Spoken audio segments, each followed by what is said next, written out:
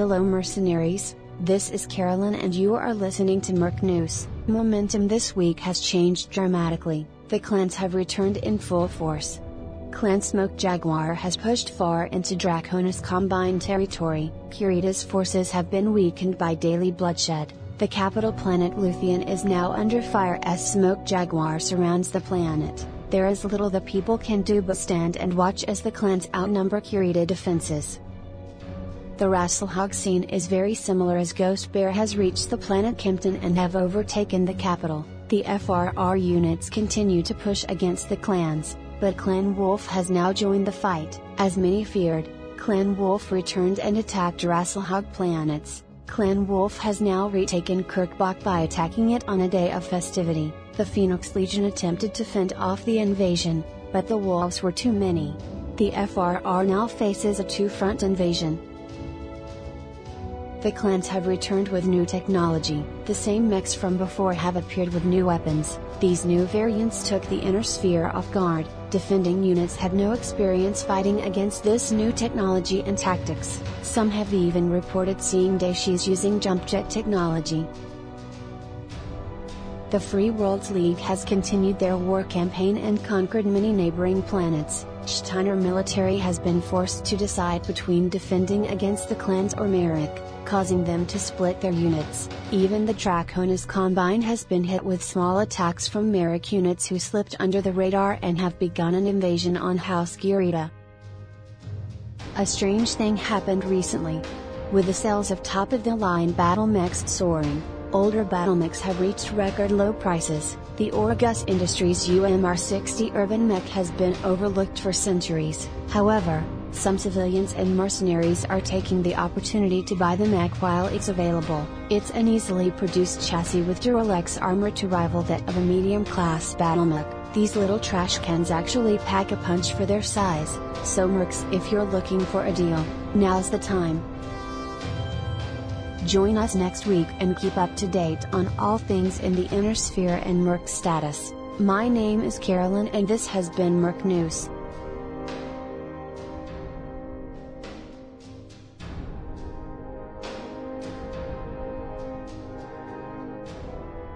Merc News is a Beer Warriors production. Check them out at beerwarriors.net.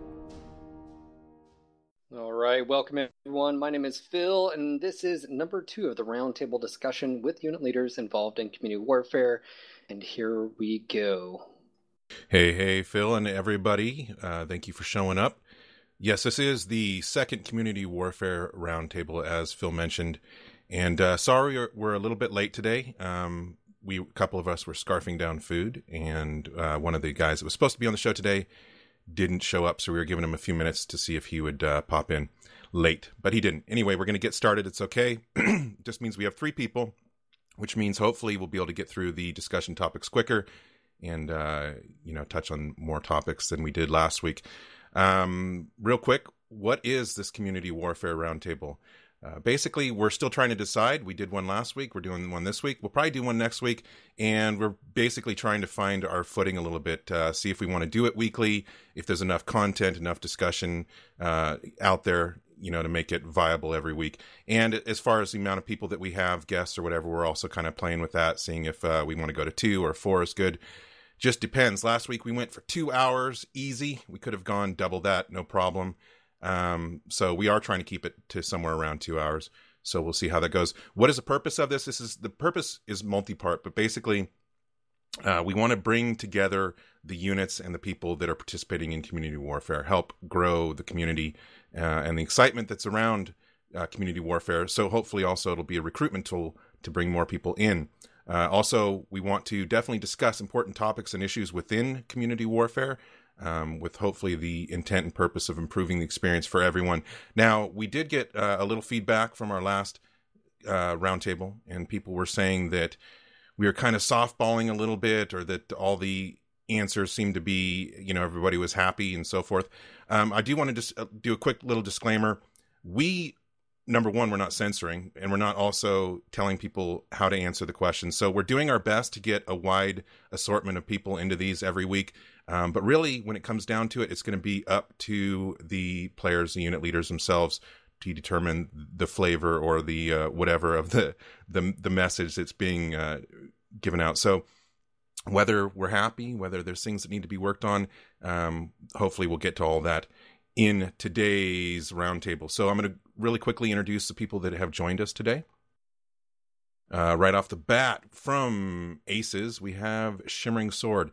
Shimmy, if you don't mind, go ahead and give me your name, your unit, your role within the unit, and without going into much detail, your experience with community warfare so far. I'm Anthony, Shimmering Sword in the game. I'm from Aces, Armored Combat Escalation Service, and I'm a drop lead, unit leader, so usually I'm spending my days corralling all our sheep, getting them to shoot things, having fun. And as far as CW goes, it's what I've been looking for. I've ground out my million mechs and all my C-bills. I wanted something more to do, so fighting over a meaningless map is it's awesome. But can't wait for it to become more. Excellent. You've ground out all your C-bills? You don't need any more C-bills? Is that what you're saying? Oh, always more, but right on. Diminishing need. Absolutely. Alexander Wolf, you want to give us your lowdown? Sure.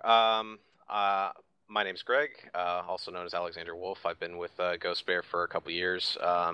Current title in the unit is the Community Ambassador. Just go out and try and communicate with different units about what's going on. And, so far my experience with CW has been, a bit of a mixed bag, which I think is why we're all here tonight. But it's definitely, it's good to have something to finally, see the changing names every day. The good, the bad, and the ugly. There's definitely good, but there's also bad and ugly, and hopefully we'll get those things ironed out as quickly as possible. Erodian, you're up. Hey everybody, as you know, I am Lenny, aka Erodian from Angie TV, and I am part of Clan Ghost Bear International. I am a drop commander for our comp unit, and I pretty much gather up all the comp guys during the night, and we drop to try and further the goals of the glorious Clan Ghost Bear. Excellent. Yeah. Well, welcome Aces and Clan Ghost Bear International. I think it's only appropriate that the Clan Ghost Bear representatives have to speak in proper, language. Yeah, that's right. This is role playing, right? No contractions. Nope. Yeah. Gonna hold you to it. All right. Well, we had some recent community warfare changes. You want to go over those, Phil? Yeah, obviously, I want your guys' opinions. We've got the January 20th patch that came out, and one of the things was the ceasefires that was changed. It went from, once in the 24-hour period to 3 times, basically, once every 8 hours. Now, what are you guys' opinions on? Hold on. Actually, just go through these here, the recent changes, then that'll be the first discussion topic right there. So just briefly take us through these changes here. Wall of text incoming, call of arms notifications. We've got the call to arm notifications now indicate how close pending matches to launching 12v0. Group leaders can now invite any player who's part of the faction. That was a big thing. It's still not 100%. There are other things they're going to explore on that. Initial release faction systems, players must still be able to group in the friends list, allowing group leaders to invite players not on their friends list. Will be addressed in a later patch. So that's the big thing. You still have to be a friend right now, and later on you won't have to. You just have to be in the faction, and then various other tweaks and bug fixes. All right, exactly. So going back to the original question, yes. The ceasefire 8 hours. Let's get your opinions on this. Positive or negative? Things you like, don't like. Is it working? Is it not? Is it broken? Does it need changed? Do you even like them? So, as you guys know, X up, and we'll call Shimmy first. What do you think? I think it's a step in the right direction. Maybe a little ham-fisted. It is true. The Euro and Aussie guys, essentially all but America, were feeling a bit left out. I felt they're still relevant. It was just very hard for them to observe the relevancy.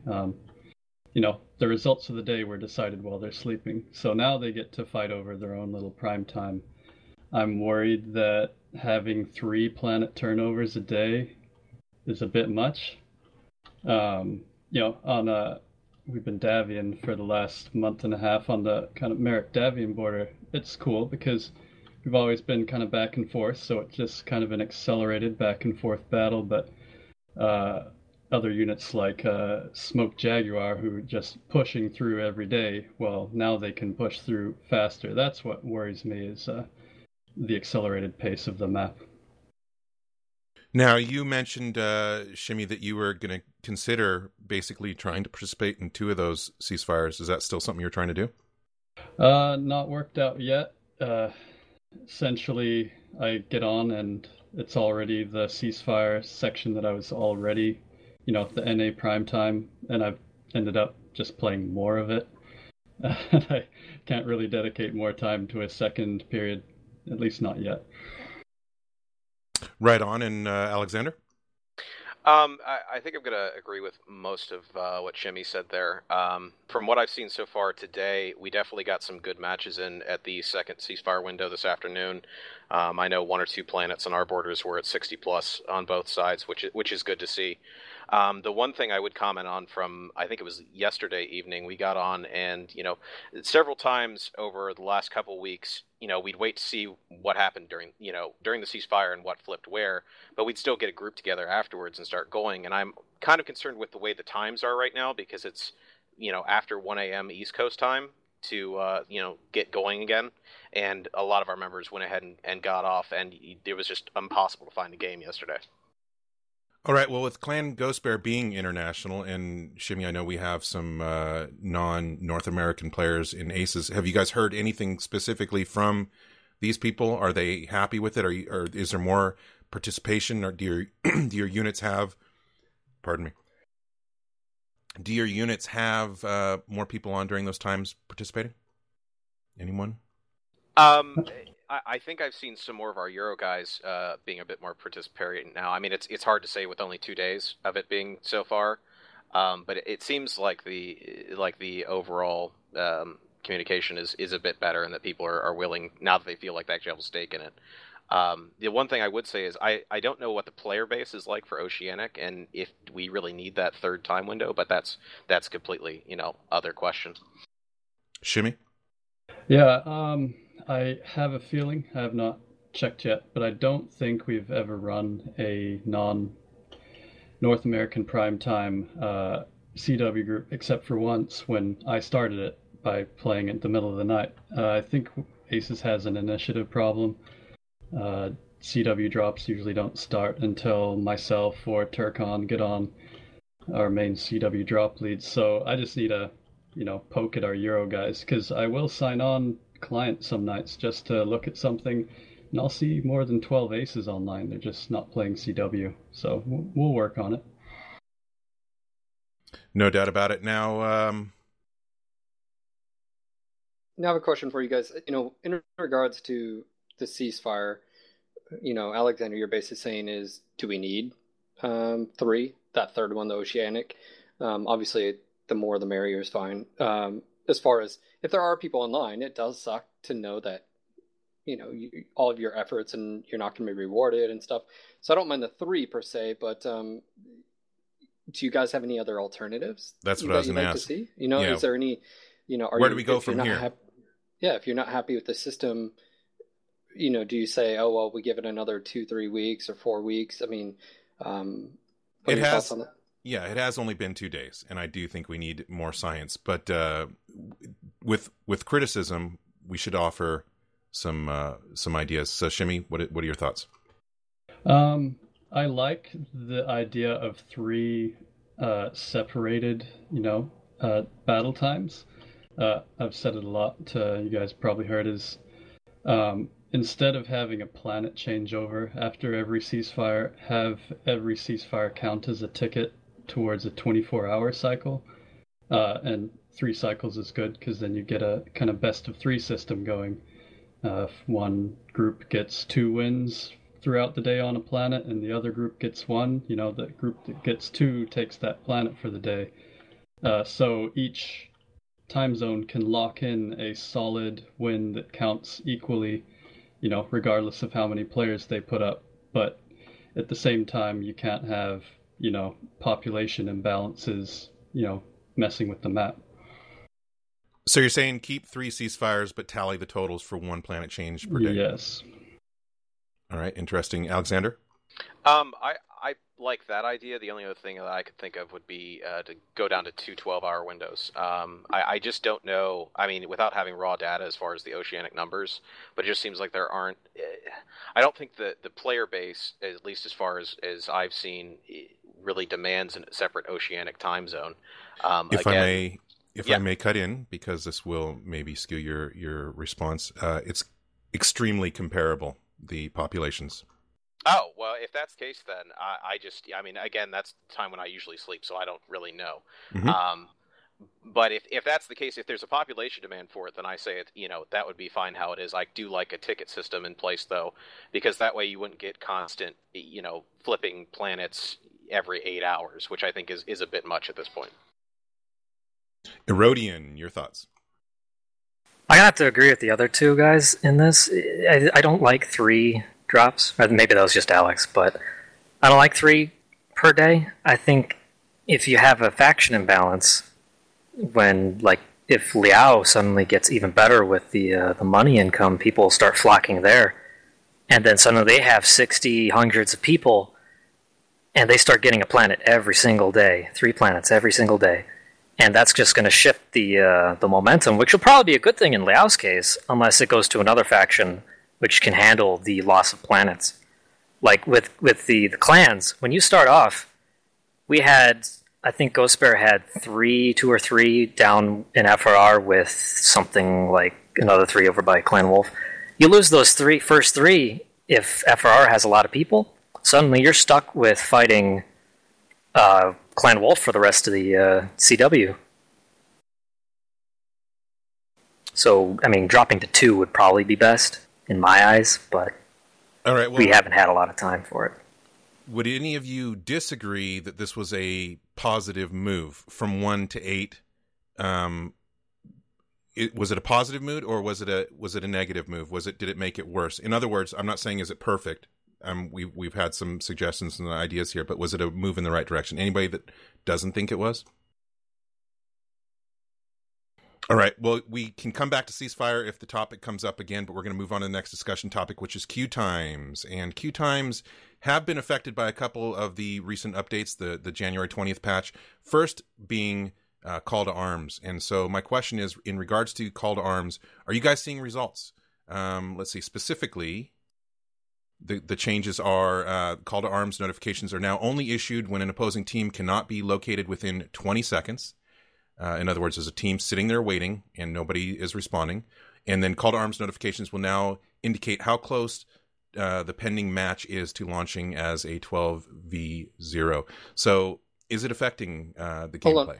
Before we go there, I do want to make a point of going over solo players and their experiences. And I think it just needs to be mentioned, the whole call to arms notifications and how important that is, because Shimmy, I was talking to you last night about this, and you're basically saying we're hitting more groups of 12 that are made out of pugs, but we're also getting solo players as well in our matches. And so I just want to make a note, that was a pretty big change, that the call to arms is now working as intended, even though it's a double-edged sword, because you need solo players, but also you may be hitting a lot more solo players, so it's not as much of a competition, I guess, when you drop and it may be a rollover and steamrolls. But it's also helping coordinate the solo players, which we know there's a ton of them out there.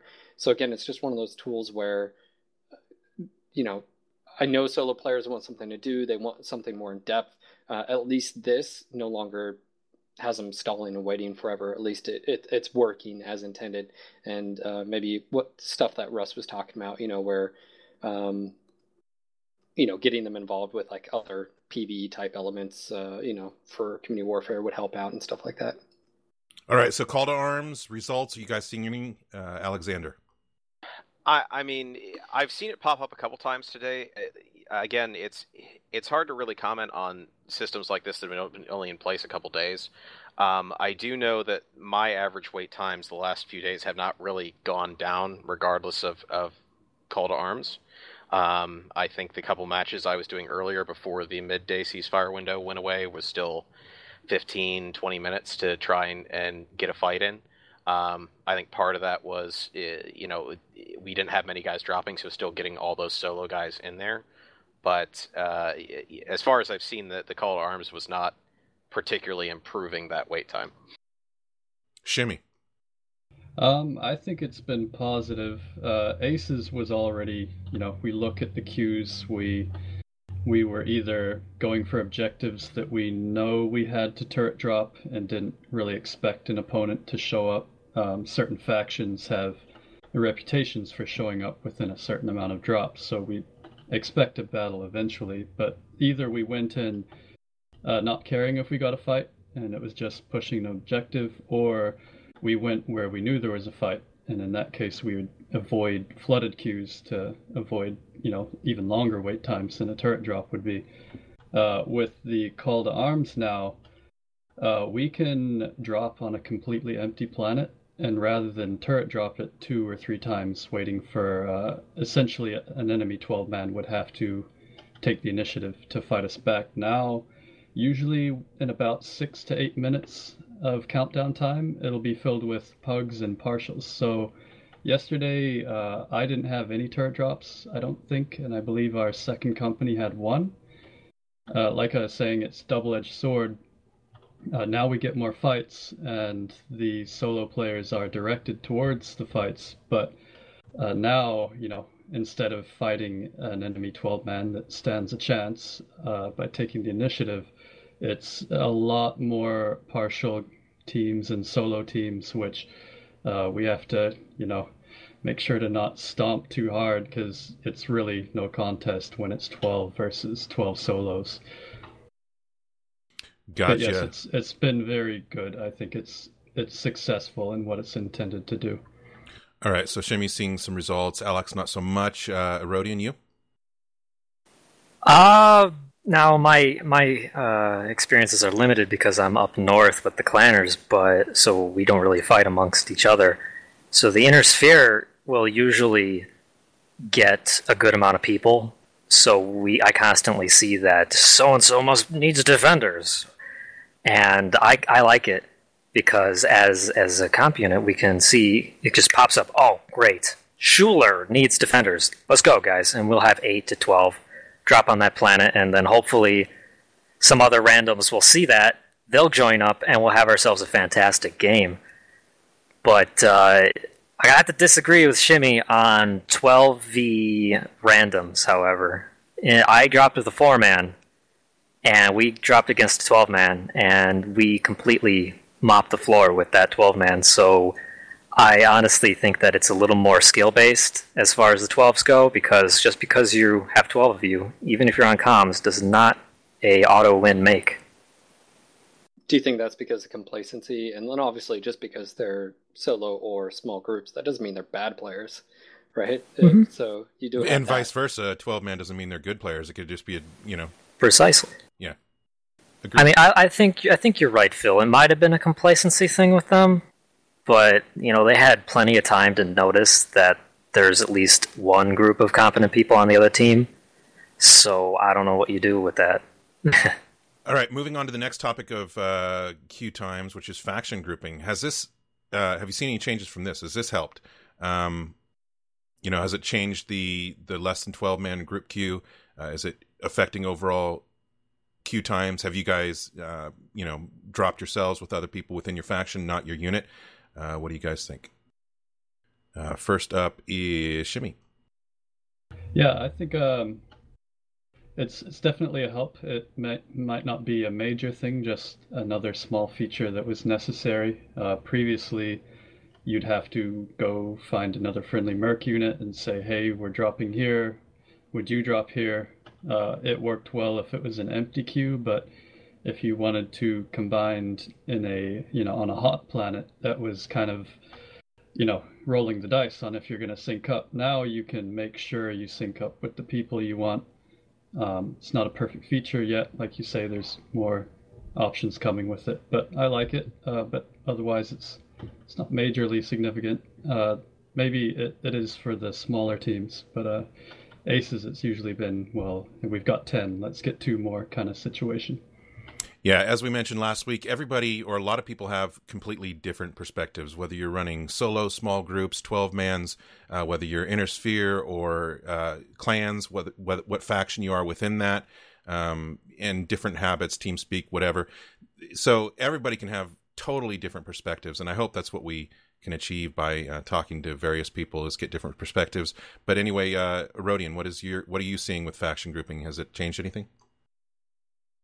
I've done quite a few faction groups with Ghost Bears when my unit isn't around, and it's enlightening, to say the least. It's really fun to drop with somebody that you've never seen before, you've never dropped with them, you don't even know them, and to work with one another on a TeamSpeak and to get the job done. It's very cool, and I'm extremely happy that they brought that in. It has changed the game as far as I, feel. It's a good +1. Would do again. Game changer. Yeah. One thing that does keep getting brought up is, in running solo or small groups, is how effective and helpful in-game voice would be. As people are mentioning in chat, that is coming in February, so we'll have in-game. Hopefully, I think it's going to be TS3. Anyway, so that should be a big changer too that we'll discuss on a coming roundtable. But anyway, Alexander, what are your thoughts on faction grouping? I think I'd agree with Arrow that it's been nice to be able to group with some other people. I think, if anything, it's a step in the right direction, but we need another step. And I think that's, why not, if all clans can defend clan planets from Intersphere attacks, and all Intersphere players can defend Intersphere planets against clan attacks, then why not have a group option for those people as well, if they just want to do those defense-type matches? Interfaction grouping. Yeah, interfaction grouping. Because very often, being a clan player, I'll run up, I'll be fighting in the FRR, and I'll see Steiner units, and I'll see Drac units, and I'll see Leal units. But they, it's all mixed. Why can't they all just get grouped together if that's what they want to do? All right, that sounds good. I'm going to try and move through queue times a little quicker here. There are some other topics, so if any of you have anything to say about just overall planetary queue information, the info that we're getting now, what more information you'd like to see, the 10-minute countdown, and just the overall queue time, player and faction population, how that impacts the queue time, as well as solo and small groups versus 12-man groups. Do any of you have anything to say on queue times with those topics? If not, okay, Rodian, what do you have to say?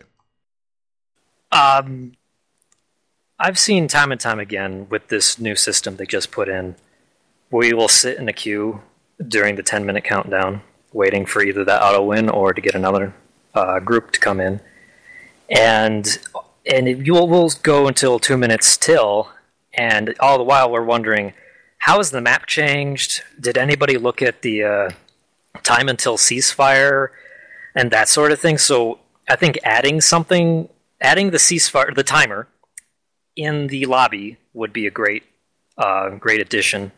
That would really help, because now that I think about it, even when I drop solo and the ceasefire is coming in, and I don't look at it, and so I'm sitting in the lobby waiting for those last 3 people, and they never come in, and so I end up getting annoyed and leave to only find out, I've been sitting in ceasefire for 10 minutes.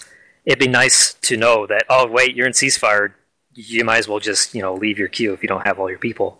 Gotcha. So that would be that would be great. And then just the planet win-loss, have that be auto-updated if it's possible. Because it's kind of weird when you finally do get a game, it says counterattack, and you're attacking your own spot, and you're like, what? Yeah. So. Okay, cool. Alex?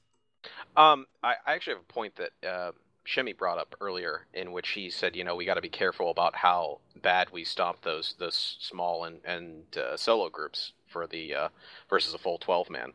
And I think right now with the wait times are getting better, but they're still it's still taking 10 minutes, maybe 15 to get into a match. And so somebody's spending 10-15 minutes. They're getting into a match, and then they're getting stomped by a 12-man. And right now, I don't think for the losing side that the there's really enough either in the LP system or even just the end of match rewards to keep those smaller groups and those solo players coming back to CW on a frequent basis. I think that's something that the sooner that gets addressed because the bottom line is, if you're going to get stomped and it takes you an hour, or you could have done, 5 solo drops in normal queue at that time and made significantly more money, especially the players that are playing this as a free-to-play game, are going to stick with the standard queue. Yeah, I hear you. This kind of touches on the whole topic and issue of, is community warfare really geared towards the 12-mans, or how welcoming should it be to solo players and small groups? And obviously, controversial topic, but yeah, there's a ton to it. I mean, you've got multiple levels of skill out there. Let's just look at 12-mans. I mean, you have multiple levels of 12-mans out there, right? You have some units that are apparently down south that don't fight the clans or whatnot. They're fighting other units. You have other units up top, north, in the middle. You have so many wide variety. And then in the middle of it, you have solo and small groups. What is the solution there? You need the solo players to supplement the varying group size. You need them. It's a must. Without it, the matchmaker doesn't work. Unless you were to basically say you have to have 12-mans. Well, if you do, you just have to have 12-mans. You're going to lose your a lot of people because they don't want to join a unit, they don't have time, whatnot. But is that the way to go? Is that better for overall gameplay? And then how do you flip it the other way? How do you incentivize 12 people to drop solo or small groups and know that, from a skill and perspective, they're going to run into a 12-man and get raffle stomped? How do you basically tell them, oh, it's okay, guys, don't worry? Do you incentivize it C-bills? I don't think it's worth it for me. As a player, if I'm dropping solo and I run into just nonstop decked out 12-mans all the time and I keep getting stomped, now someone could say, well, you need to join a unit. Look, some people don't have the time. But is that an argument to say, well, you just have to suck it up, Buttercup, sort of thing? Take it's a damned if you do, damned if you don't. Yes, I mean, there's going to be people on both sides of that argument. There will be people that absolutely say, well, if you don't have time to do community warfare, then you shouldn't be doing community warfare. I mean, it's, and I'm not saying that that's my perspective, whether or not it is. But anyway, queue times. Shimmy, what are your thoughts? Yeah, I wanted to first agree with Rodian. It would be great to have all the info overlays that we have while looking at the map to still be visible while we queue, knowing when ceasefire comes. If you're in a coordinated command structure, where with Davian, you could at least go to command and say, hey guys, are we ceasefire? Should we pull out? Etc. But it's also nice to see, well, how many people are queued while we're waiting in the queue here? Are we, sitting at the end of 100 people waiting in line? Another thing that would be cool to add is a progress graph of the last 8-hour cycle. How has this planet gone up and down? How hot has it been? To more even info. better judge. Yeah, more info. Yep. More info is always good. And I guess on the subject of, where it tangented off into the solos versus 12s. Yeah, some yesterday we're fighting on a planet, and I knew I had 2 companies on it, and there's maybe a third company that was also a 12-man we knew of, and we're fighting all these partials nonstop, and we're, every chat we'd say, hey guys, I know it's just aces here. If you're not liking getting rolled, you may consider going to another border. We know they want to play the game. We don't want to tell them to not play the game, but we are trying to keep it enjoyable for them, because we go in, we know we're going to win. We try to give fights to the people that, stay honorable about it. If people trash talk us in the chat all game, we're going to make sure they have a bad time. That's about it, I think. All right, we did have another Aces member join us. Catrikel. Brandon, welcome. Hey, how's it going, guys? Real quick, your name and your unit and your position within the unit. Second here, just getting my mic set up properly again. Brandon, also known as Catrikel, Armored Combat Escalation Services, also known as ACES, and CEO and leader. Right on. Okay, well, we're just moving through the discussion topics. Brandon, chime in, X up below if there's something you have to say. Erodian, I'm going to move on to the next discussion topic. Sorry if you were wanting to talk about queue times, but I do want to get through the list. The next one is actually something we were just touching on, which is rewards. And this can be match rewards or planetary ownership rewards, loyalty points, any of those things, if you guys have something to say about that. You know, and something we did mention last time is, and we mentioned already this time as well, the comparison of, you know, the in-match rewards, CBIL bonuses, earnings, etc., from doing regular solo queue and group queue compared to doing community warfare. And what we asked last time, is community warfare really about being an even comparison? Is it about making the CBILs, or is it about something totally different? Or does it not matter? You should be able to make a good amount no matter what you're doing. If anybody has something to say about rewards, go ahead and X up. Well, you know, going back to what we were talking about last week, which is, should solo players be able to make a living, you know, make as much CBILs as they do in the solo queue? You know, part of me says, no, you know, that's the whole point of solo and group queue. But then the other side of me says, well, dude, community warfare is 24/7. If you want these people to participate, you need to incentivize it, especially because there is no, all it is right now is CBIL and loyalty point. There's nothing beyond that. And I do believe that we're supposed to find out more, a little bit about that in the next month. Loyalty points is going to be expanded on and stuff like that. But it still goes back to, is there enough incentive to, especially with how brutal solo play is, to keep them around? I mean, I've talked to a lot of people, again, going back to sort of the last topic, and this one is, a lot of solo players are just not going back to community warfare because it's just not fun. And, you know, fun is defined in a, you know, wide variety differently for different people, you know, opinions. Yeah, but, you know, fun usually results from success. Like, you don't always have to win, but to be successful, you know, especially in a game, is winning every once in a while, winning sometimes, or at least feeling like you had a good time, right? And I still think that when it comes to rewards, either if the current environment is not fun for solo players, then I'm not going to play. I'm gonna go play solo queue, where it's you know, where I don't have to worry about 12 Stormcrows or 12 you know, Thunderbolts and stuff like that. Now, some people out there like it as a challenge, and again, it's a different opinion of what's fun and stuff like that. But just a CBIL or loyalty point buff isn't incentive for me to just get my ass kicked all the time. So, you know, like I said, I think it has to be more than that. There has to be something for solo players that's different than if you're grouped up. I don't know what that is, and I don't think it should just be CBIL or LP or something. It has to be something. Yeah, and the other thing is, like, okay, first of all, does increasing the CBIL payout of the community warfare matches, is there any downside to that? Is there any harm in it?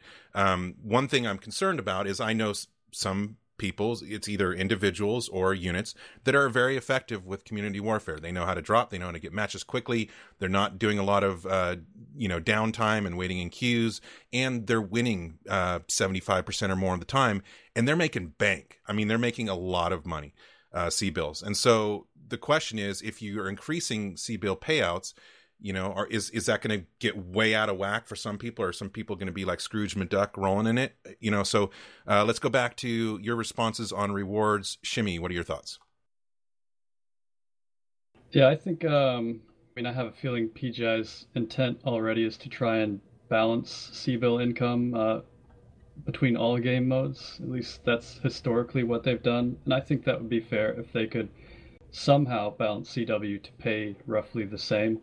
But, you know, we have now long matches, 4 spawns. You've got, you know, 4 times the ability to farm extra hard, 4 times the ability to have a terrible game. Because of queue times and match length, I think it would be pretty safe to, as was discussed before, increase the flat rate match payout just for participating. Giving a good, you know, even 100, 200k CBILs just for being there, even if it meant nerfing, you know, actual, you know, performance rewards would really help the solos out. But ultimately there's just so many options with how PGI can reward play that I really can't say any one way, this is how it should be done. There are a lot of great ways it could be done, but I just don't know.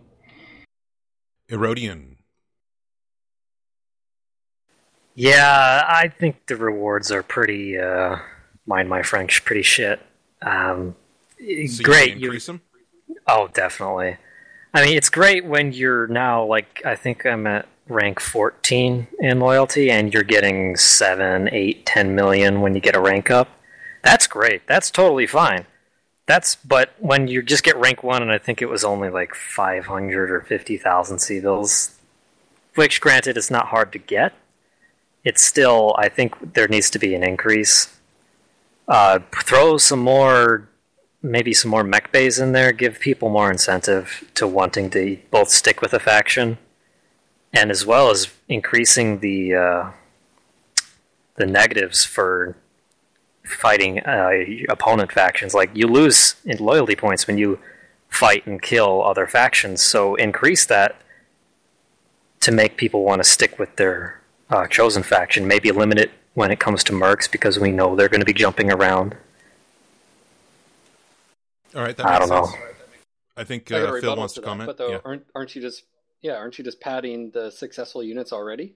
I mean, that's the thing that Darren was just saying is you guys aren't hurting for C-bills. You guys got C-bills rolling around, and people make a ton of money because all you're doing is you're raffle stomping units 24/7, and all you're doing is you're padding the top percent. And okay, yeah, they may be making more, but again, you're just rewarding basically people who, you know what I'm saying? Rewarding successful people, but is that wrong? Is that right? I don't know. Yeah, I mean, Well, the main... if I drop solo, how can I control the success of a match? Most of the time, you can't, and that's what I'm trying to say. And that might take us back to.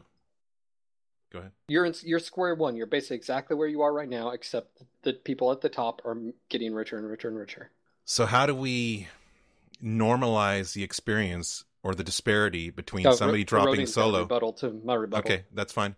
And don't worry, we'll get to you, Alexander. But how do you minimize the disparity between somebody dropping solo in community warfare and a trained, practicing on a regular basis 12-man in community warfare? Should the experience be close? Should it be similar, or should it not? But anyway, Rodian, what's your rebuttal?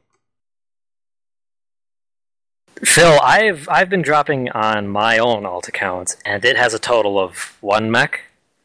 And it is very rough as a quote-unquote new person to join into CW. It is just terrible. And I already think it's terrible just in normal drops. It's terrible to be a new person.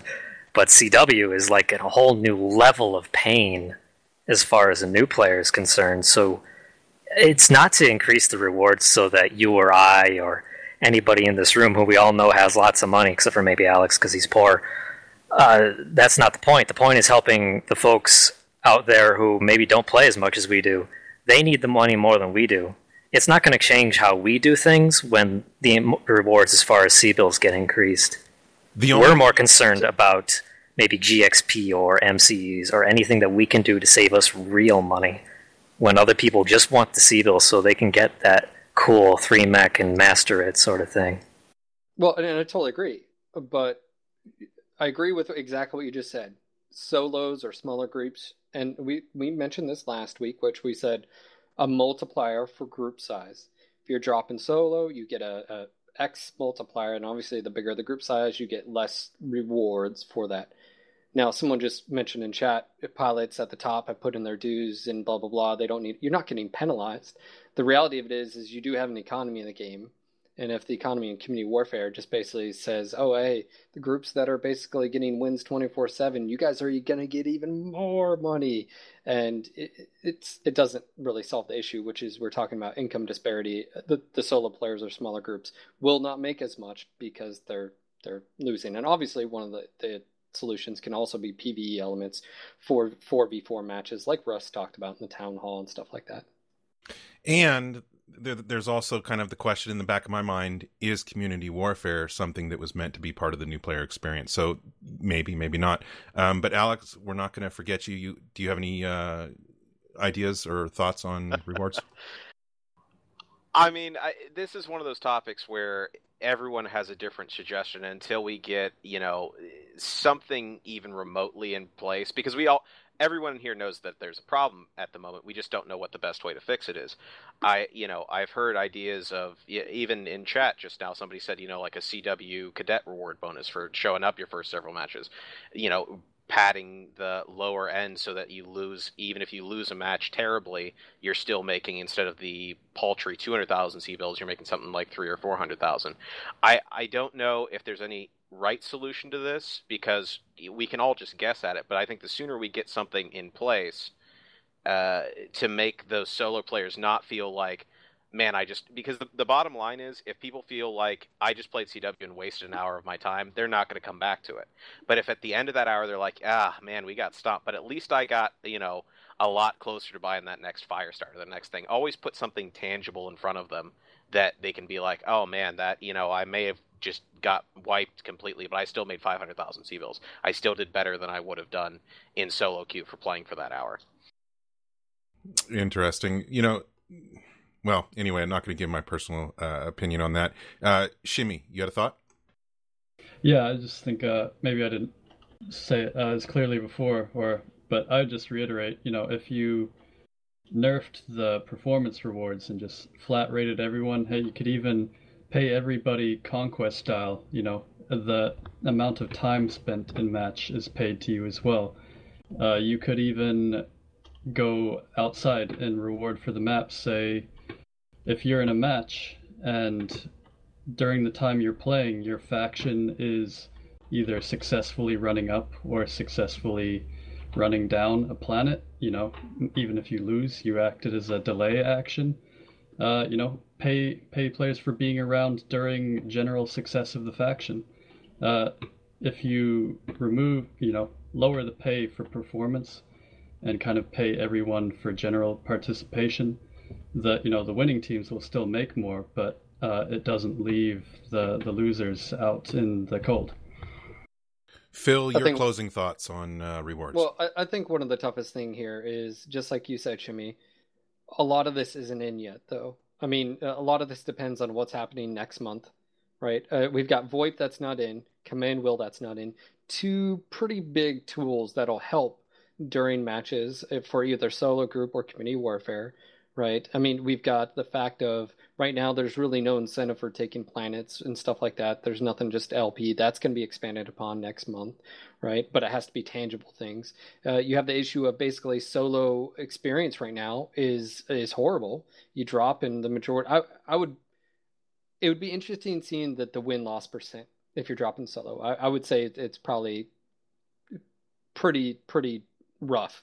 Let's just put it that way. I mean, statistics would probably, that's one thing we could probably ask.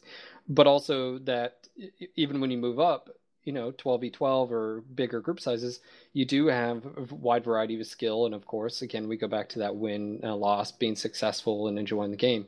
There's just so many things right now that aren't in, that really will make community warfare even better and make it so people are enjoying themselves, which in my opinion is the biggest thing. I mean, but is solo players supposed to be in community warfare? That question keeps getting brought up. Should community warfare just be groups and groups only? And then on top of that, like, you've got the fact of solo players. Are they? I almost want to say I think they're needed. Like, I don't think you can take solo players out of the queue and make community warfare work, because we've had 12-mans before. We had a 12-man queue, and no one played it. Only the top tier comp teams played it. Because why? Because they're that damn good. And anytime you drop against them, most teams, I'm not saying all, so there are units that like the challenge and stuff, but the majority of people that were dropping against them never wanted to play it again, because basically they just got raffle stumped. So I think the goal, and this is something that I think Paul really needs to address, and Russ, is where do we see solo players, right? If the next 6 months, year is just basically how the current situation is, solo players are just like, hey, sorry guys, I wouldn't want to play. And I feel like solo players are a large population that needs to be tapped into. And if you can get that, awesome.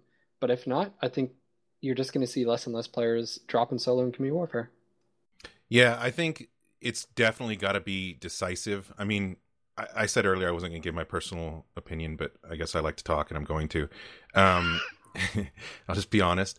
Liar. Personally, for me, community warfare is all about the 12-man, and it's all about groups, and it's all about units. And I have nothing against people playing solo. I do it, and I think it's great, and there's all kinds of opportunity for it. But I just feel things like community warfare, that's what it's about. It's about unit play. It's about,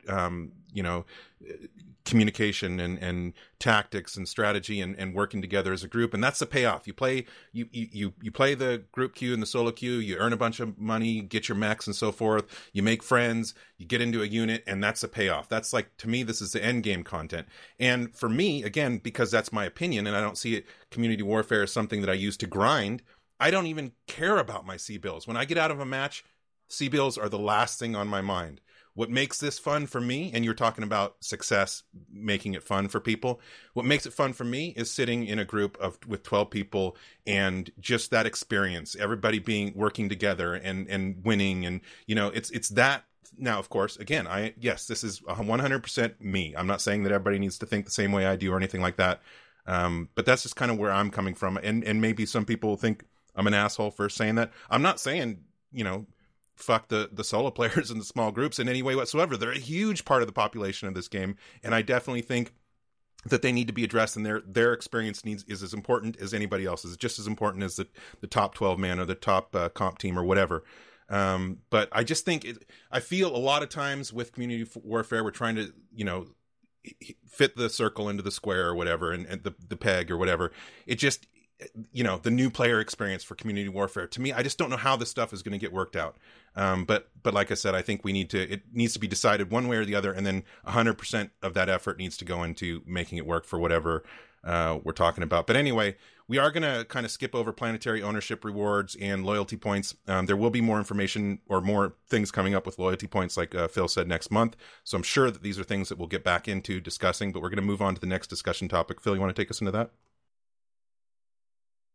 Yeah, ghost drops and turret drops. How's your guys' experience been since the change? I know it's been 2 days, but I think it's been, I know statistically we saw it's down to like 8% compared to like 12 or 14 or 16, something like that. I think someone posted. What is your guys' experience so far? Erodi? I don't like ghost drops at all. I mean, yay, we gotta win on your planet, but it doesn't feel right. I mean, you just run in here, you blow up the gates if you don't have jump jitters. If you have jump jitters, you just jump over the gate, destroy the gun. Get rid of it. Just like, fuck it. Just why even bother? Just give us the game and let us go play an actual real match. See, now there's the conundrum, because you need these things, because having no system at all leaves God knows how many people just sitting there with their thumb up their butts going, well, it sure would be nice if the enemy would play, and then it ends up being the best way to play CW is to not play at all. And that obviously isn't a solution.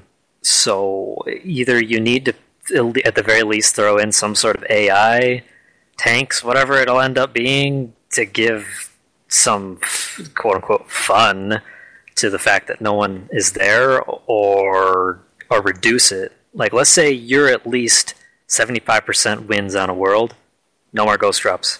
Sorry. And it would go the same way if you're defending and you have 25% or less, no more ghost drops for that as well, So that way you hopefully don't see planet flips just because of ghost drops, which is what a lot of people are angry at and complain about, is the fact that you lose planets sometimes because the other faction just had more people than you. What about you, Shimmy?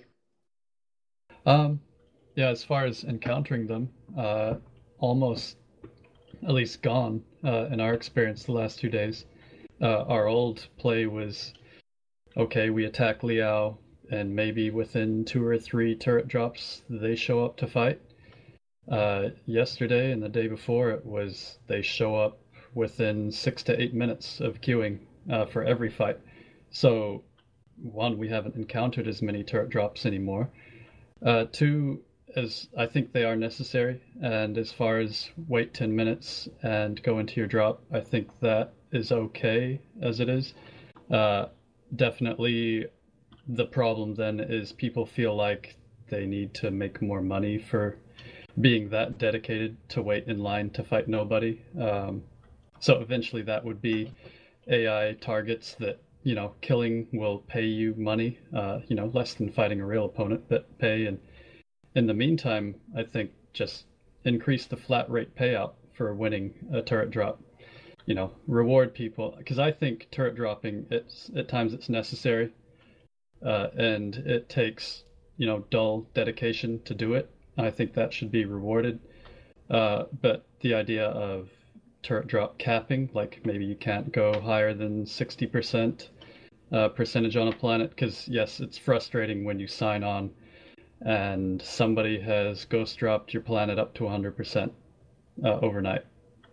It doesn't happen as much now with the 3 cycle, but it's frustrating because now you have to spend an hour and a half counter dropping it, and the enemy doesn't even have to show up.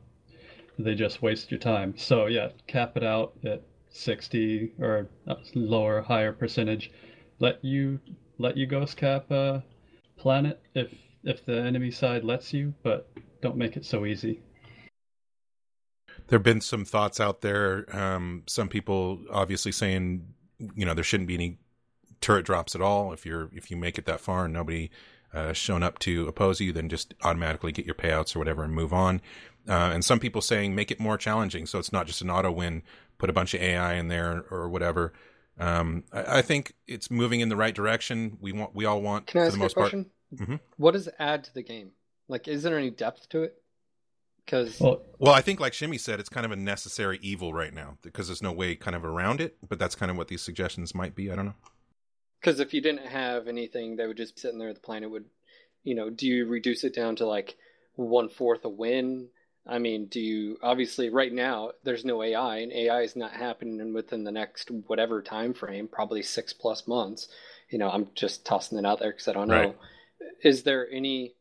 It just seems to me, like you said, it's a dull thing. To me, that's like, why? Like, just is there another way around it? Well, sometimes you can't get the enemies to respond. Most of the time, the turret drops I've seen, we're dropping on a planet that nobody's defending, and we're trying to get them to come and defend. And if they don't, then you spend X amount of time doing turret drops, and yeah, they're freaking boring. You can wait, 20 minutes, you get in there, you run the turrets, you do and it's hard to get. But I mean, again, that's where having a unit and a bunch of friends and you're all sitting there talking on comms is a good thing. But I think it's a necessary evil, and that it needs to continue to be examined and looked at and made better, whether or not that's removing them altogether or increasing the difficulty. Well, people are saying that they would write a script. I mean, I'm seeing this in chat. That people are saying if it's an automatic win, people would exploit it.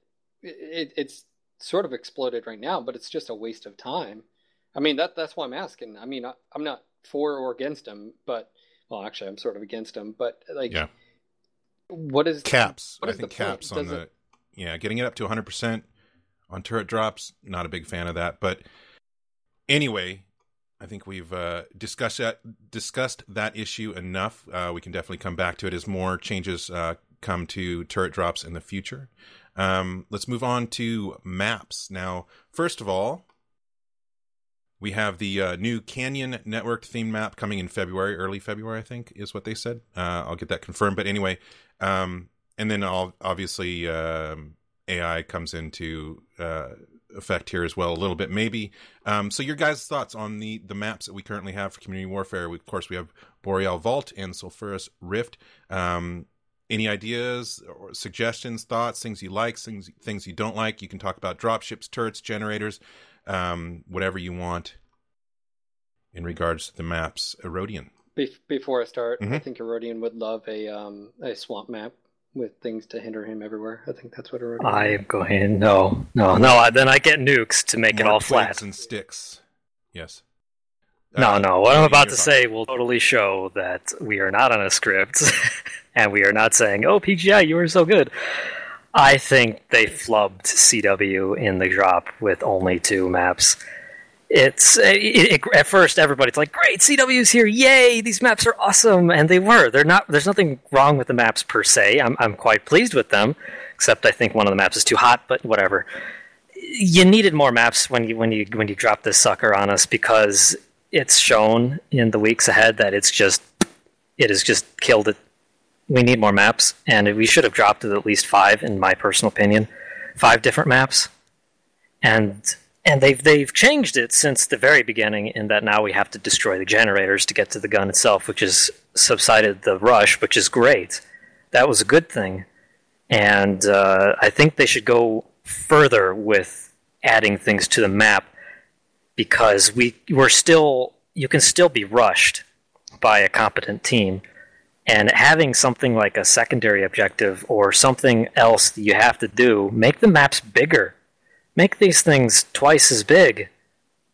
Well, that might not work with FPS, but the idea, make them twice as big, and have these cool things like, okay, on the right of Boreal, you gotta destroy the mech bays, and suddenly, instead of waiting 30 seconds for your next drop, you gotta wait 35. Or there's a turret power generator that's powering all the turrets an extra 25% damage. Blow that up, they're now down to 75% damage. Things that can ebb and change the flow for the attackers, while also giving cool benefits for the defenders, I think could really spice things up and breathe a little more life into this. All right, so Erodian says more maps, bigger maps, and more things and stuff. Brandon, your thoughts? First, I want to say Boreal, probably the best community warfare map out of the 2 that we have right now. The flow and stuff like that is really good. My particular issue is with Sulphurous Rift for a defender is definitely way too hard, especially when you compare it to something like with Boreal. So, as with Sulphurous, once you get past the doors, then that's it. That's game over, because you're right on the generator. Whereas with Boreal, once you get past the gates, there's another small section where you have to clump back up again. There's like a small killing field area. It opens up a little bit wider again, but there's at least an area that you have to travel through in order to get to the generators and that sort of thing. So there's a small little killing field. I think Sulphurous, if you pushed back the generators and stuff like that into the cliffside behind it a little bit more to open up, so you have the 3 paths, and then it converges into one area, and then straight a little bit, then the generators and stuff like that. I think Sulphurous would be a lot better. I understand, and I can see what they're kind of doing with Sulphurous Rift, but that's my biggest gripe. Sulphurous Rift isn't fun to drop on as a defender. All right, Alexander? I mean, we could say what changes we'd like to make to the current maps, and they may or may not get put in place. But I think in the future, what I'd like to see out of Canyon and any other maps is a bit more variety in playstyle. Right now, both Boreal and Sulphurous cater to having pretty long sight lines. It does you no benefit to bring close range weapons, SRMs, and AC-20s and things of that nature, versus your PPCs and ER larges and things like that work at all range. And right now, I think that's one of the bigger problems with the 2 maps we have is it's come down to there's 8 viable mechs and 6 viable builds. And the big thing is, I think if we started changing around the way a couple of those maps work, especially the future ones, and give a bit more variety to play style, where now you're getting some medium range engagements, now you're getting some definite close range engagements. I think that'll kind of help if you deviate the play style that's currently cropped up, and is it's you either bring that or you lose. I think another big elephant in the room is the horrible performance you get in Community Warfare. I think we do have to discuss that, because it is based on the maps.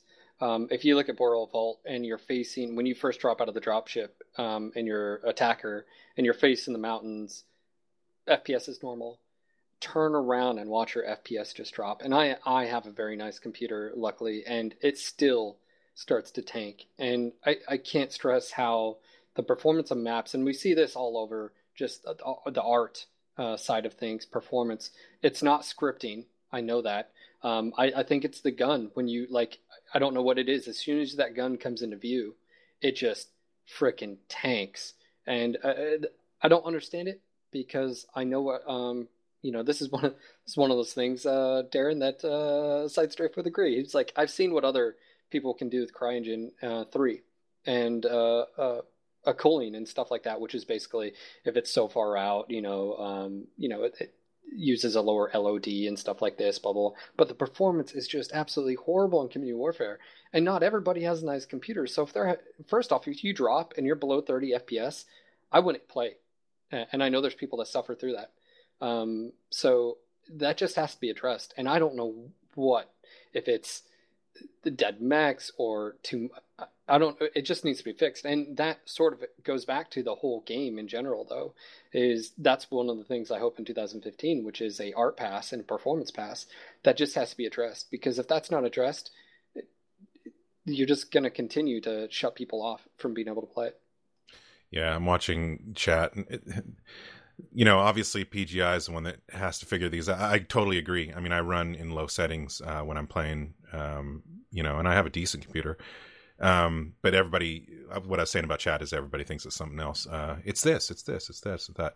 Hopefully PGI can figure it out. Now, in regards to, and I totally agree. Actually, that was a discussion topic further down, but you're right. If you think it's map related, then appropriate to talk about it here.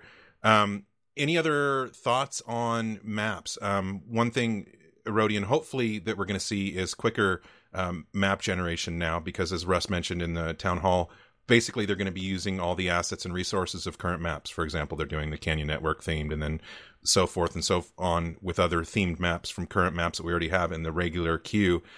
So hopefully they'll come quicker. That's not necessarily a good idea or good news for people who keep, I want this or that type of map that isn't represented yet in the normal queue, but hopefully we'll get around to, making new assets and new maps quickly as well. But I do think that we need more maps quickly in Community Warfare. But let's move on, unless anybody has anything to say, wrapping up maps. I will say the Canyon Network theme map, just in theory, without actually seeing how it looks, could be a very unique map, because basically that's one of the issues with like Boreal Vault. Boreal Vault plays to long-range engagements because of the sightlines, huge sightlines, right? And then the reverse is true on Sulphurous Rift. Once you get into the gates, it's a little bit different. But on the gates pushing up, you take out the turrets, gate open, you'll sometimes see long-range engagements take place. But once you get in, you're right on top of the generator. A Canyon Network theme map, I would stress to the mappers designing it, is you need to make sure that there's enough buffer between the gates and where the generators and stuff are, but you don't make it too far out to where it's just extremely powerful for the defenders, or vice versa, extremely powerful for the attackers. I think that's really important, and the placement of the generators as well. Agreed. So let's move on to the next discussion topic, which is going to be tactics and strategies. We didn't get to this last week, so yay, we get to some new topics now. So if you have any comments on things like the light rush or the stalling tactic when you're going up against comp teams or clans, long range versus brawling, there's been some people that complain about the play to win meta tryhards versus the play to have fun anti-meta people. Any of those topics? Do any of you have any thoughts on tactics and strategies? If not, that will be fine. We can move on. Shimmy, you have something to say? I mean, we got to talk about this, right? Yeah. Aces, we've been having a blast in CW because for the first time, the outcome of the match, regular matches have some you'd call random chance when people make a mistake, but largely it's the team that goes in with the best maneuvering and gunnery skill and plays aggressively wins. Now in CW, you can bring in mind games, and we'll just call them underhanded tactics, and there's many more options to win your match. Aces, we immediately set out to find the best ways to run waves, whether it's light waves or ranged or brawlers. We realize, if you really focus and refine each wave for a specific purpose, you get a lot more out of it than what we see a lot of teams do, where they just kind of bring a mixture of mechs and roll in and shoot things and kind of push forward. It's been fun. Anybody who's played against us knows we do run the light Zerg. We can usually blow all the generators up in one wave, and then depending on our opponent, if we want to save time, we can quickly mop up the last gen, or we can stick around and fight. Is definitely, people got bored of just light rushing and turret drops, no pay, long wait times, short matches. So now we fight a bit more, but likewise we refine the fighting waves to get the most kills as well. So, and then, of course, the match starts with the opponent complaining we're about to Zerg them, and then by the second wave they complain that we're farming them. It's hard to win when against the mood of the enemy, when you set out, to win your match. That's what we do. We set out to win, no matter what. So we like it. We know we upset people, though. Do you have a problem with farming? What's your opinion on that? Me? I think it's weird, because farming, there's deliberate farming where most say when the defenders move out to the attackers spawn, and they, like that, I'd really call farming. When you're attacking and you move, manage to push all the way into their base, kill all the turrets, and to get to their generator, you kind of have to be right where they spawn. I don't know. I leave that up to the individual to decide if it's bad or not. But ultimately, if we're either rushing down your generator and it sucks for everybody, or we're fighting you and the odds are we might outgun you, and that kind of results in, a high kill ratio that you could call farming. So no, I don't have a problem with farming. I think that's just the result of one team being better than the other. Erodian, are you a hunter or are you a farmer? What are your thoughts on tactics and strategies? What if I hunt farmers? There you go. You can steal their goods. Are they tasty? No, they're kind of stringy. So what are your thoughts? Let's see here. Light Rush isn't as much of a problem I see anymore. It used to be, but with the addition of generators, that has kind of fixed the problem, I think. We could probably use a few more turrets, I think. I don't think that adding more would really hurt the attackers' chances much at all. Turrets usually don't last long, so adding a few more would be great. Stalling. I have done stalling, and I have had stalling done to me, and it's just something you're just going to have to get used to, because unless they do something like ridiculous, where if you're the attackers and you haven't even brought down the gates and you have 5 minutes left, y'all die. Well, it's just going to happen. It's a fact of life, like taxes. Long range, long range is going to do the same thing as stalling. We either need to add more cover, but in doing that, you're just going to possibly give either side too much of an advantage. So maybe you shouldn't have to.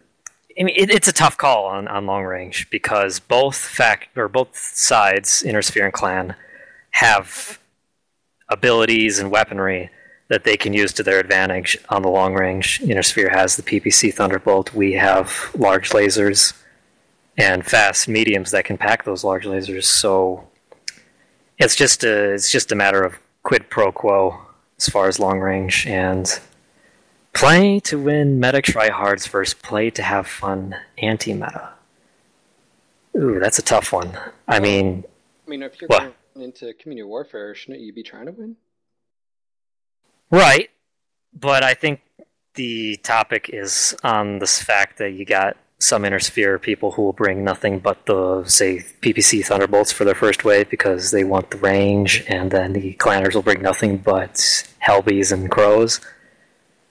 I'd like to have a mixture of both. I think there's a time and place for the meta tryhard, gotta get it done, and if we can add value to planets, that's where that will come in.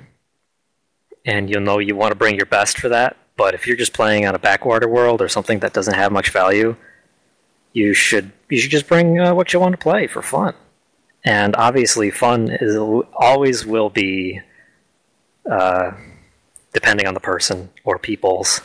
Some people have fun bringing the meta tryhard stuff. Some people don't. And to each their own. There's nothing wrong with that. And a lot of people get miffed at that. And I don't think they really understand that we're all just here to have fun. It's just how we get that is the maze. Okay, so question for you, Clanners, is... I'll get off my soapbox. No, the topic of balance. You said long-range combat 9S. You guys can bring ER larges.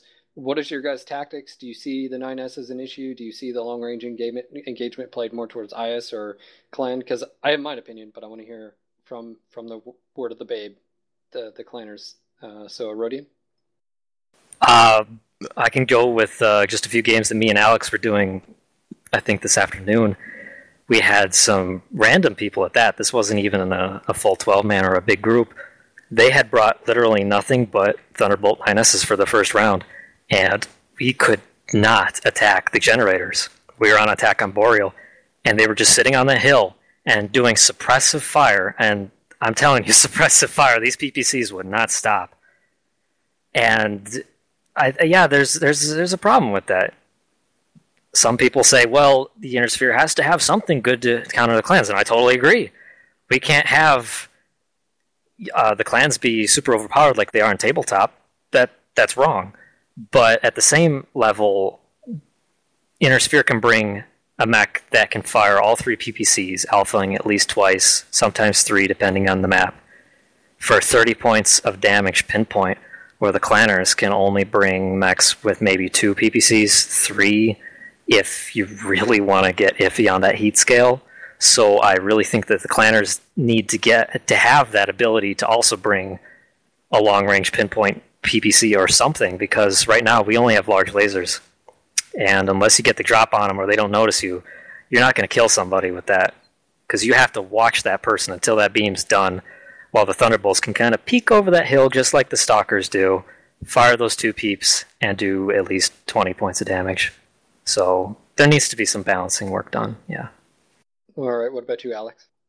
I mean, I think we're almost starting to segue into the drop decks and the next discussion topic, if that's where you guys were headed next. Yep. But there's clearly, as the skill level of the people in your CW drop goes up, the number of mechs and types of mechs they're bringing clearly goes down.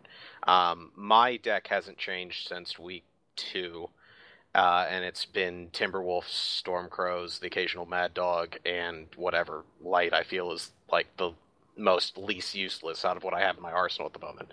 But and the same thing goes with the IS side. I mean, as you go up the ladder and more people are starting to pay attention to things like, MetaMechs and, tier 1 platforms versus 2 and 3, you're seeing, your whole first wave of the enemy team is 10 Thunderbolt 9Ss and 2 Stalkers that sit back a little bit further. And it's one of those things where the 240 drop tonnage limit is a big part of determining that, because right now you're more of a detriment to your team if you bring those big assaults and things like that, something that could counter those early, those heavy chassis that are just boating. But if you bring that assault to try and counter that, and you lose that assault to those heavies, now you're in a major hole for the rest of the match in terms of tonnage you've given up to start the fight with.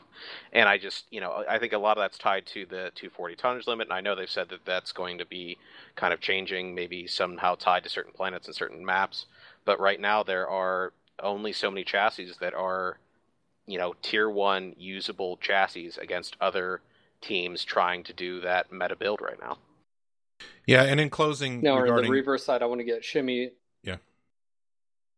I think Darren has like a delay. Oh boy.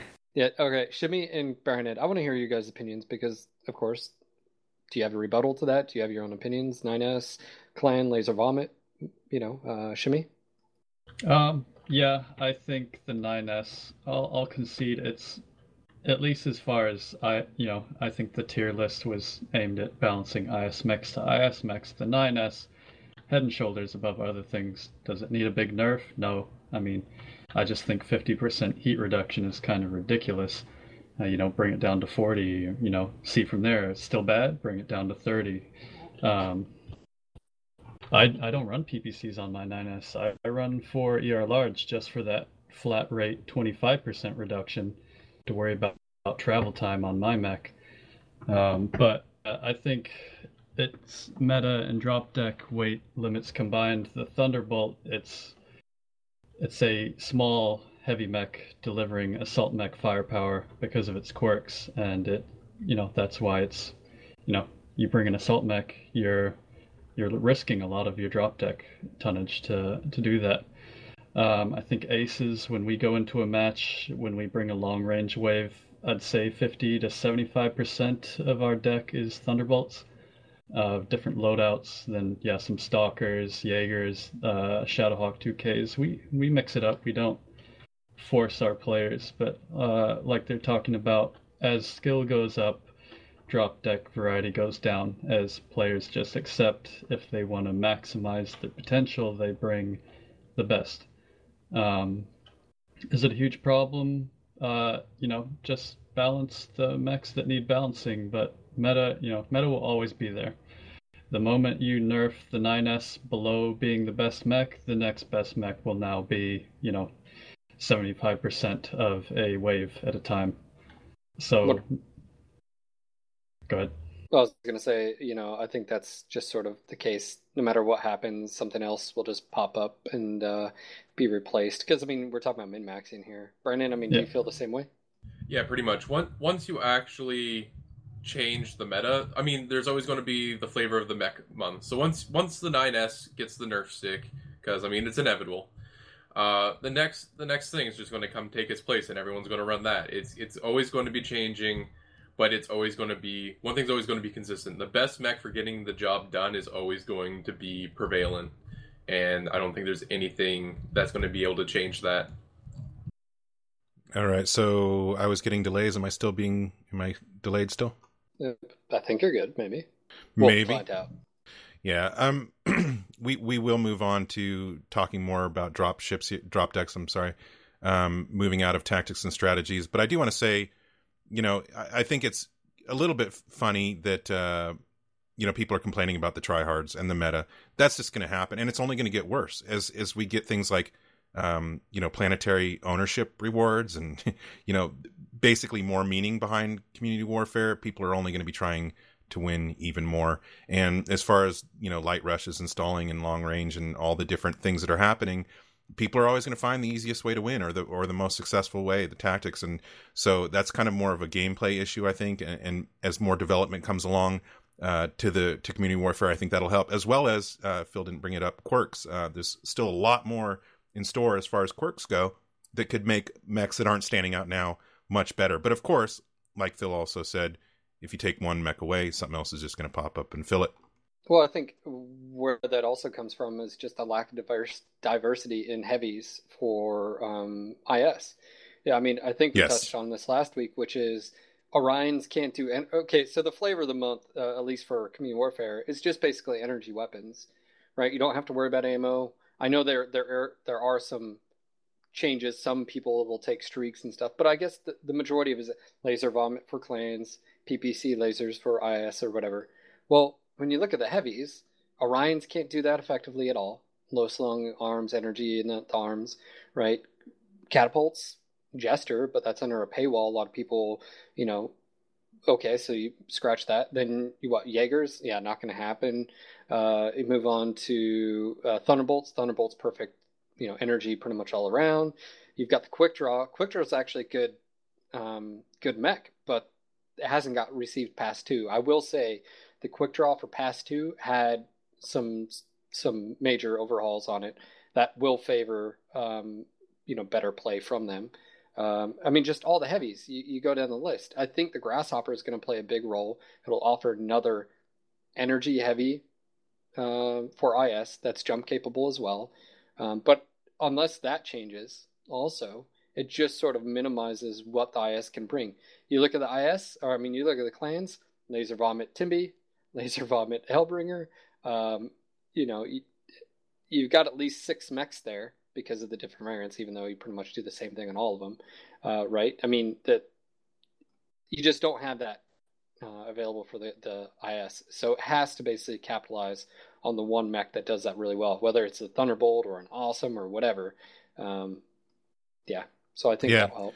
I think the answer is super simple, and Shimmy will know what I'm talking about. The answer is the Warhammer, the Rifleman, the Marauder, is that right? and the Archer. Yes, here. Just bring the and Marauder, everything you'll is solve it all. Just bring it in. Hey, let's go ahead and skip the drop decks topic. We did touch on it a little bit. There's really no new info. I'd like to, and we already talked about the Stormcrows and Thunderbolts and stuff. Let's move on to game modes, because we didn't get into this last time. There is some new stuff coming, which is counterattack changes. So the next discussion topic is game modes. We currently have attack and defend. And like I just said, there'll be some changes to counterattack soon, which will make it more skirmish, assault. And that will be coming in February. Somebody's keying out there. Anyway, anybody have anything they want to bring up on the topic of game modes? Brandon?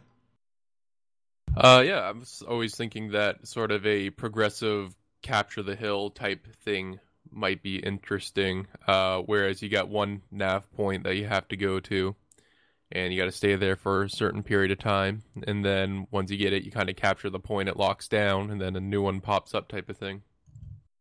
So kind of like a rolling battle all across the map or something like that. Mm-hmm. Definitely. Anybody else have? Yeah. Well, I think what this is, different game modes sort of play towards different maps as well. So stuff like incentivizing lance play, I don't know how. Or whether that's like you have a capture point or a whatever point, whether it's an ammunition or mobile field base or something that's way off there that only light mechs could really go out and fight, and or fast mediums, stuff like that.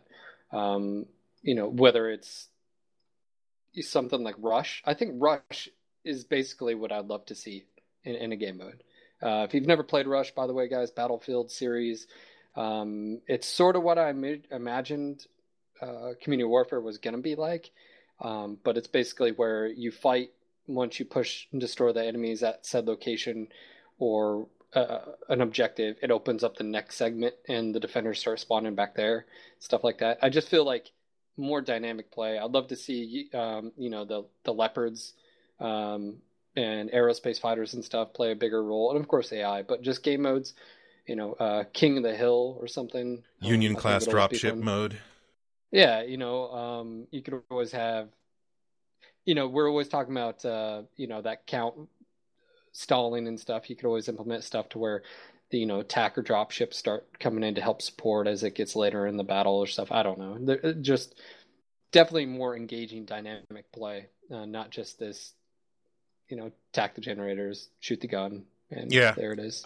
Rush gets brought up every single time this is discussed, game modes in Community Warfare. I think Rush is something that the community really wants. I think that was kind of what was intended with the gates, but obviously lights can mechs can just jump right over the gates, and you can basically get into the entire map wherever you want to go at any point in the game, as long as you don't have enemies stopping you. So I think Rush is a great idea. Hopefully that's something that's being looked at. Rodian, you had something to say? Why not dropship assault? 12v12, yes. Do you remember Mech Warrior 4? Yes. No, remember Mech 4 with the Overlord? Yes. There you go. Shadowcat, though. I mean, it was dumb. Then we fix it, Sean. We make it more relevant to the time. Overlord would definitely be awesome, dude. Put all those Gauss rifles on it. God, and Overlord is huge, by the way. Like, I don't think we've ever really seen the scale of that. Tyler, it's supposed to carry what, 36? 36 mechs plus arrow plus tanks plus infantry plus a whole crew. Tyler had mentioned something, like adding some kind of stage if the defenders want to move out and try and basically cap the attackers or whatever, throwing in some drop ship or something that they have to take out. I don't know. I think there's a lot of room for improvement. We have pretty basic maps to start. We have pretty basic game modes and a lot of room to grow. So I hope that we see something like Rush. I'm interested to see what the more skirmish assault changes are to the counterattack mode. Yes. Why not another one that just popped into my head? We have these factions like Rassalok that is being encompassed by a certain faction, and we'll never be able to attack that planet. Why not have a week or 2 weeks or maybe even a month long event for control of that planet? Because we all know in the lore, Rassalok gets taken over technically by Wolf, but it gets taken over nonetheless, and their capital moves on. Why not actually have that happen in our game? And also have, yes, precisely, or the Battle of Luthen. I mean, Jaguars are there now. I mean, the timeline is way before when it should be, but it's there. It gives you a reason to add more of those not-so-capital world planets we have, like Sarna and Capella. I mean, make use of the cool things we have on the map. Let's spice things up, because I love spices. I mean, Free Worlds League took Solaris. Free Worlds League has only had Solaris once in the lore, and to have them capture it again is a very big thing. And I think it should be, maybe celebrated or something. It needs to be more cool stuff happen, other than, well, it's been day number 39. Jaguar's taken X planet, and nobody really cares anymore because there's only 13 players that play. Because that's what it's going to end up being if we don't do something. Alexander. Oh, I was just going to add on that. I think that's more of, a clan problem than it is as much of an Intersphere problem. I mean, Merrick could push into Eastern Liao and take their capital pretty quickly. But as far as the clans go, having some sort of event set up, even if you wanted to make it a entire community-wide event where, any Intersphere pilot can go and, over a weekend event, go and just try and defend Rassalhog or try and defend Luthien, and then maybe all the clans can do the same thing as attacking it. And I think that would add something that would be a unique event to CW and kind of help drive interest in it. Now, with community warfare, I want to put something in. There's no incentive. There's no dire strait of an invasion happening. And I think, when we read this in the novels, it's because it's real, right? It's happening in the novels. Like, they're literally killing, families, entire cities, populace, 4 million people just wiped off the face, of a planet. So one of the issues I think that they need to overcome is in putting that type of influence in the map. And I'm not saying just a C-bill incentivizing, people to go up and fight or whatever. That could be a part of it. I guess what I'm trying to say is some type of mechanic that affects things, affects logistics somehow. We don't have prices for weapons and stuff like that, and mechs aren't influenced. But could it be? Could that your success in community warfare actually shape how things maybe in just the game affected? Maybe there's a microcosm of prices in community warfare. So for instance, you do have repair and rearm, you do have these things, and they're affected. Mechs are different prices in community warfare. And so when you lose one or what, I guess my point being is it's incentivizing the factions to work together for a common good. And that's what the Intersphere was at the time doing. It was, oh shit, this is real. This is happening. The clans are going for Terra. They are superior and all this fun stuff. Now, I say that there is only so much they can do if they leave it up to the players. And what will the players do? But I don't think there's anything wrong in creating a system that incentivizes the cooperation between units, because there's no reason to have Free Worlds League and Liao basically trying to take over Steiner and Davion if those forces are being attacked by the clans and could basically go attack Free Worlds League instead. So there needs to be other incentives for the units and factions to basically do those type of things if they want to sort of incentivize that, this universe. Basically the Intersphere is in a bad spot right now. All right. I'm looking ahead here at the next discussion topic, which is basically general community warfare issues. We've already talked about performance optimization. Yes, we know that definitely community warfare needs to be better optimized so we can get better performance. We talked a little bit about the new player experience. I guess if anybody has anything to say about that, you're more than welcome. I still put that question out there. Should there be a new player experience for Community Warfare? Is it a new player experience? And then I guess the only one that we haven't really touched on is, and this is totally just, to talk about because there's no plans for anything otherwise, but should Community Warfare be 24/7? Are there any downsides to that?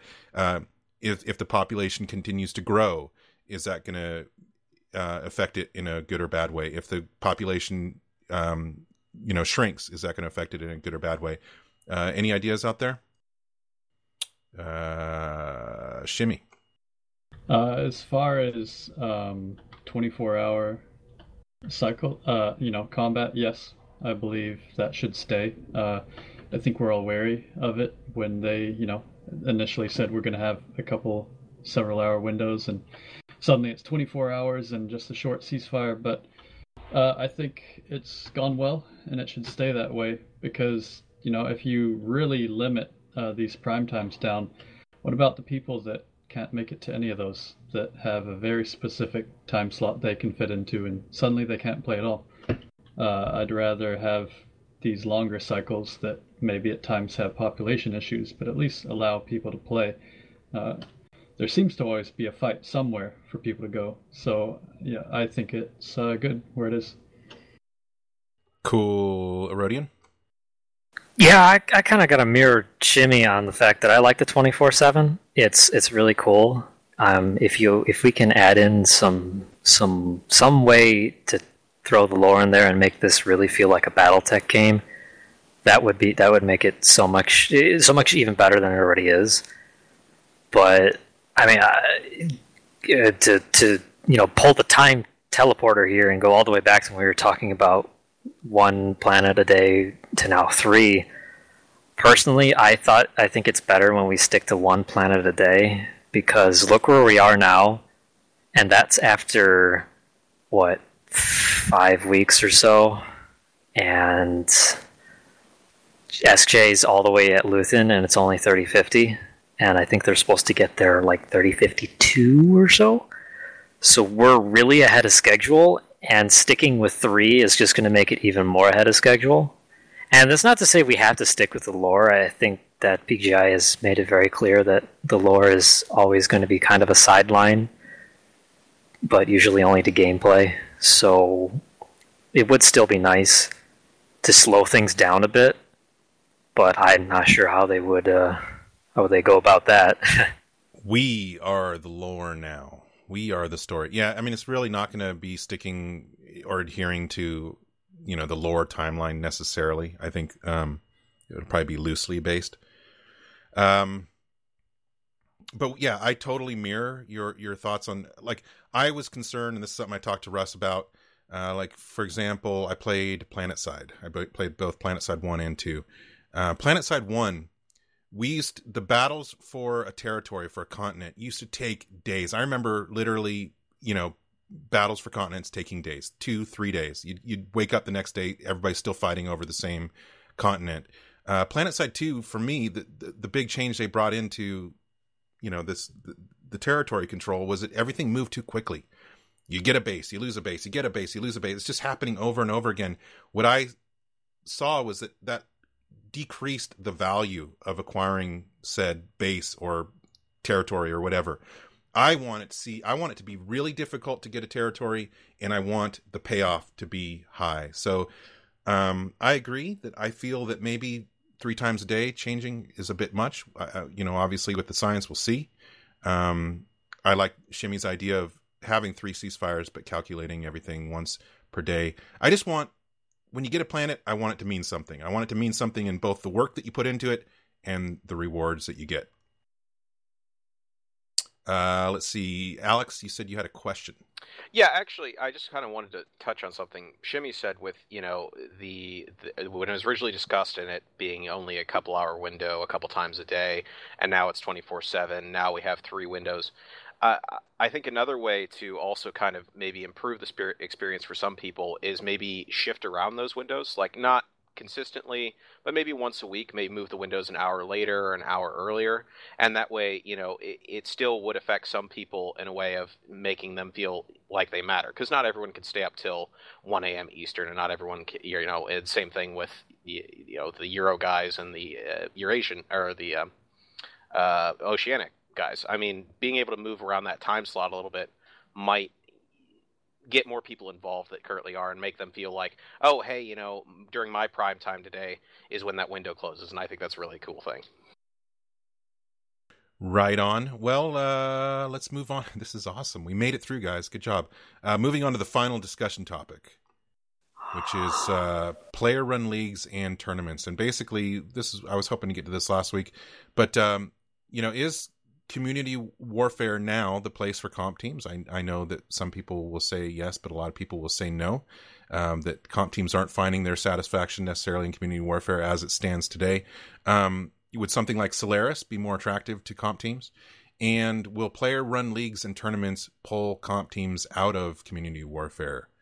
You guys have thoughts? Let's see, Rodian. All right, so is CW the place for comp teams? I'm going to have to say, personal opinion, as far as my comp team is concerned, I like it.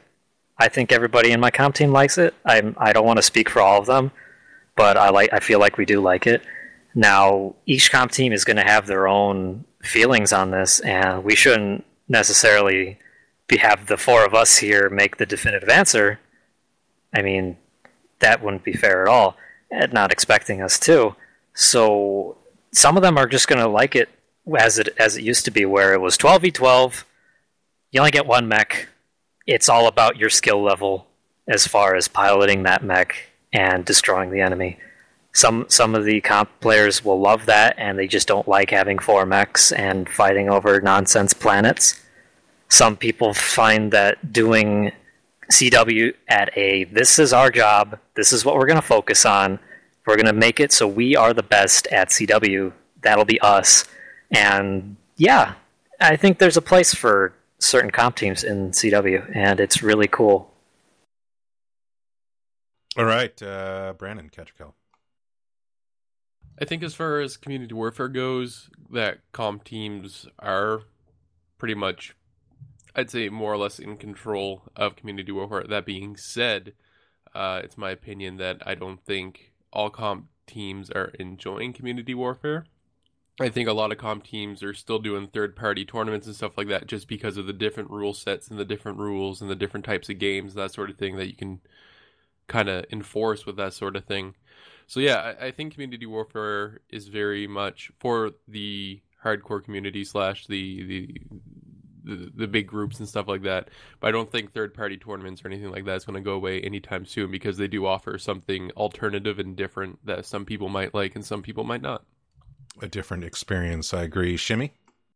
Yeah, I mean, my experience with Aces is we love it. We got players in Aces that want to be competitive, but when we go, all the way into the competitive tournament scene, it's a lot of work. It stresses people out. It gets a bit much. I was kind of on the edge about it, whether I couldn't tell if I liked competition or not. But CW, it's kind of pseudo-competitive, where now at least, okay, we're fighting this faction. We're in a competition with them. And you kind of play the same teams semi-regularly, but it's not all the time. And there's the game mode variety, which hopefully will grow. I think previously Aces would do well to have 10 guys on playing with each other each day. Now it's a company or 2 companies every day. And once we got over the humps of how to please our players in CW, get them over the queue times, get them over the turret drops, people love it. I think Aces, we kind of call ourselves like we don't like to say we're comp. We're like the right on the edge of comp. I don't know. So I think it's a good middle ground. Guys that want to be competitive in a way, but don't want to go all the way hardcore, CW is a great place to be. In some other circles, I think that would be considered pro-amateur. Alexander, Your thoughts? I mean, this is one of those things where some people love CW and some people hate CW. And I was actually talking to Antonius Rex just last night about this exact issue of, some of his guys, over at MS are loving it. And, the ability to, have these constant, comp kind of quality matches if you're running it against other 12-mans. And some guys, it's not entirely for them. So, I mean, it's always going to be personal opinions in there. But I know one thing is, as the interest in CW, because we know it's going to get better. So as the interest in CW picks up and then we get more game modes and more quality, I think that, I think those comp teams will continue to play CW more and more. And, some of those, player run leagues and things, I know I'm skipping ahead a couple questions, but I think those might kind of start to go away a little bit because there will be a constant place for them and it won't be, a single kind of season. It will be a persistent universe that, doesn't exactly happen anywhere else. I think one of the things with some of the comp teams, and I've talked to SJR and I've heard a few Lords and a few of the others, the majority of the matches aren't competitive though. And then on top of that, they'll play and they don't have as big of a footprint in the results of the ended planet. And that's frustrating. I know I was talking to Jaeger about it, and SGR wasn't built for CW. It was built for comp play, 12-man. And so, units that can field multiple 12-mans at a time, you guys are seeing big success. You can pull the weight of a planet and stuff like that. And again, I'm not speaking for these units. It's just one things I've heard. So I think the more community warfare evolves and potential matches where it's more competitive. And I will say this, even though, they may not be getting a competitive match every single time, some of these units that have formed for community warfare starting off are going to be learning and catching up, as far as skill level and stuff like that. So I think it's a good playground for units to ease their way in. But I do know for a fact that some of these units aren't really enjoying the basically fact that they're just raffle stomping. Now they're making a lot of money, right? But it's an easy win for them, and so I think it's a good thing for the comp scene because it brings more actual units at that level. But no, I think comp teams in general, they're still attracted to the other leagues just because of that. It pits them against other equally skilled teams and with different rule sets. Now, Phil and I and NGNG are very much supporters of player-run leagues and tournaments. They're an important part of the community, and definitely I think there's a huge need for them currently, and maybe for the entire life of the game.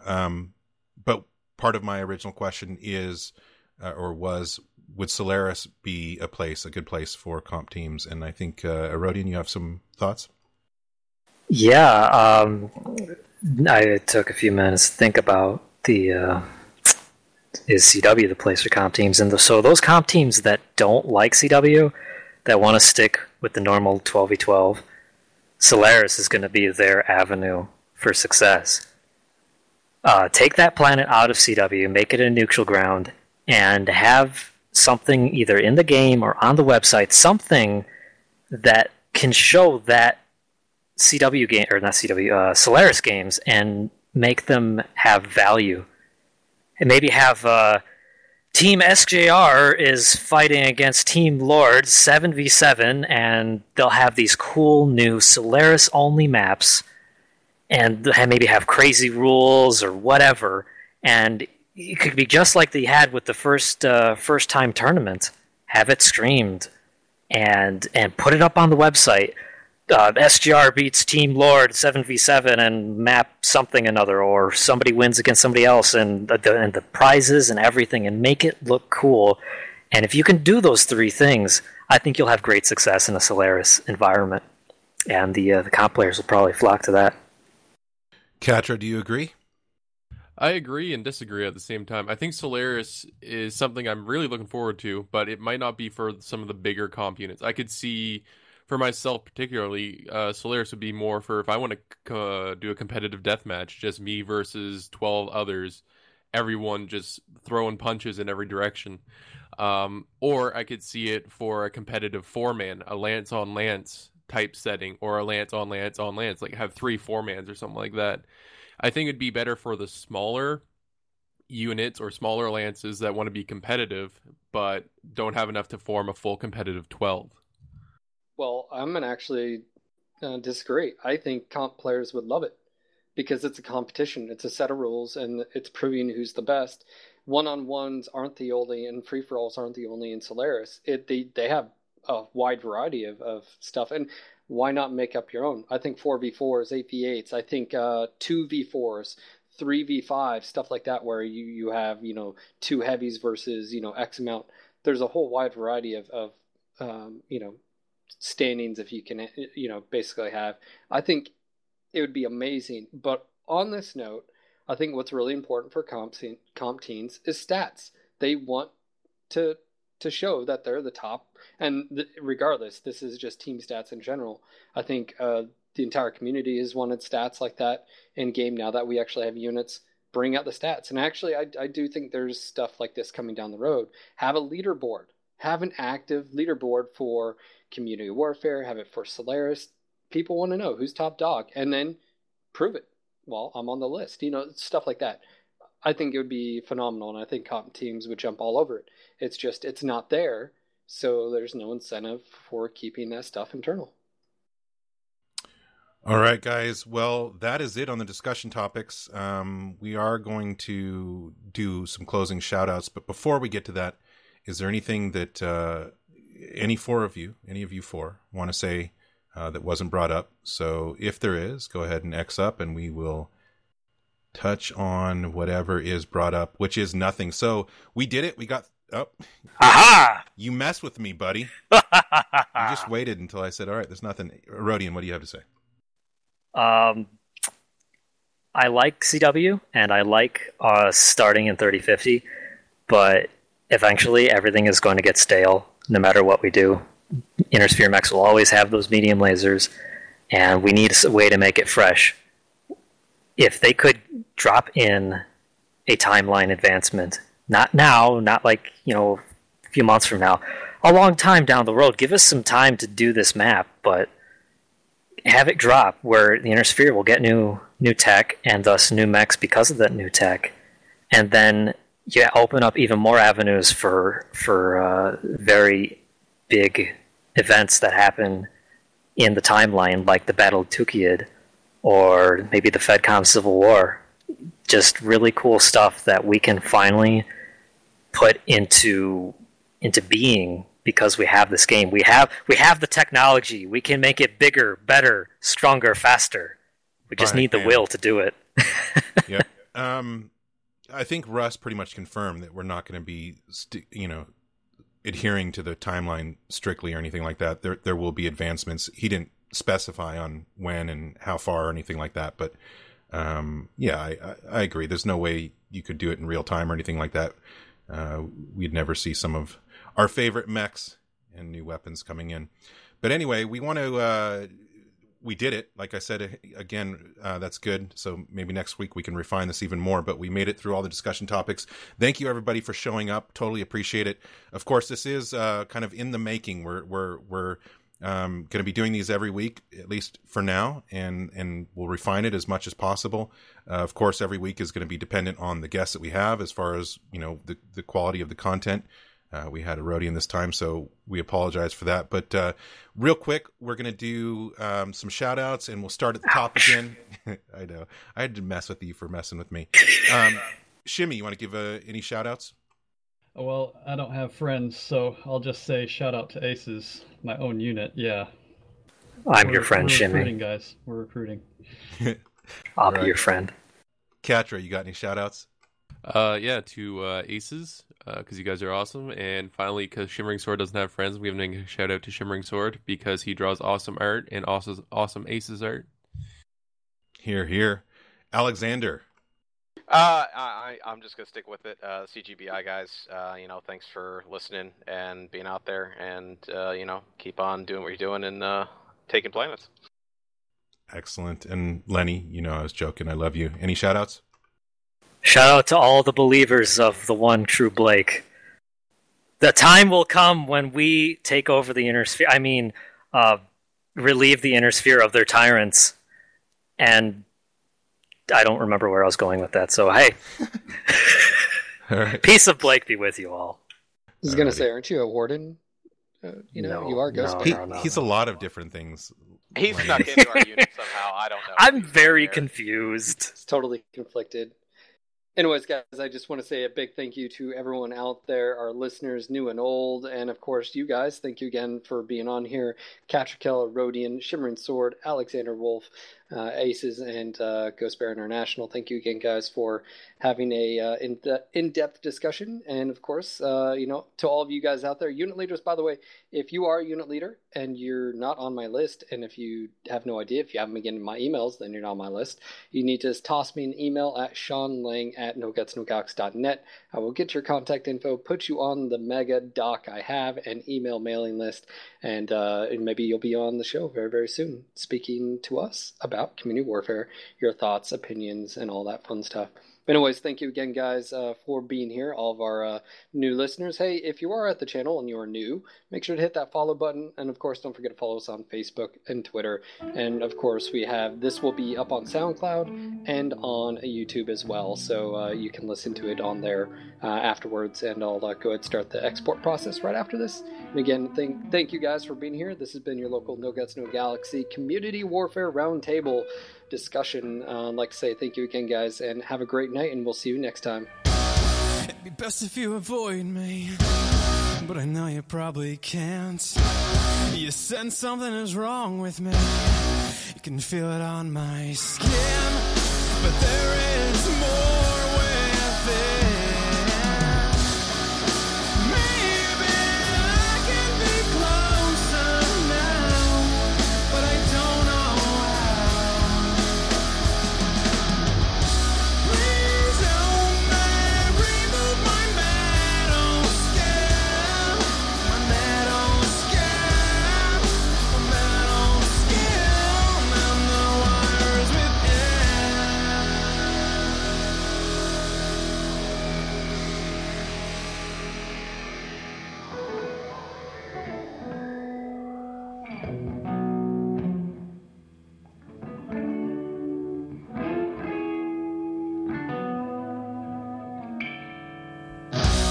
You probably thought it was normal, just a little off. The truth is, at one time I was, but now I'm a robot.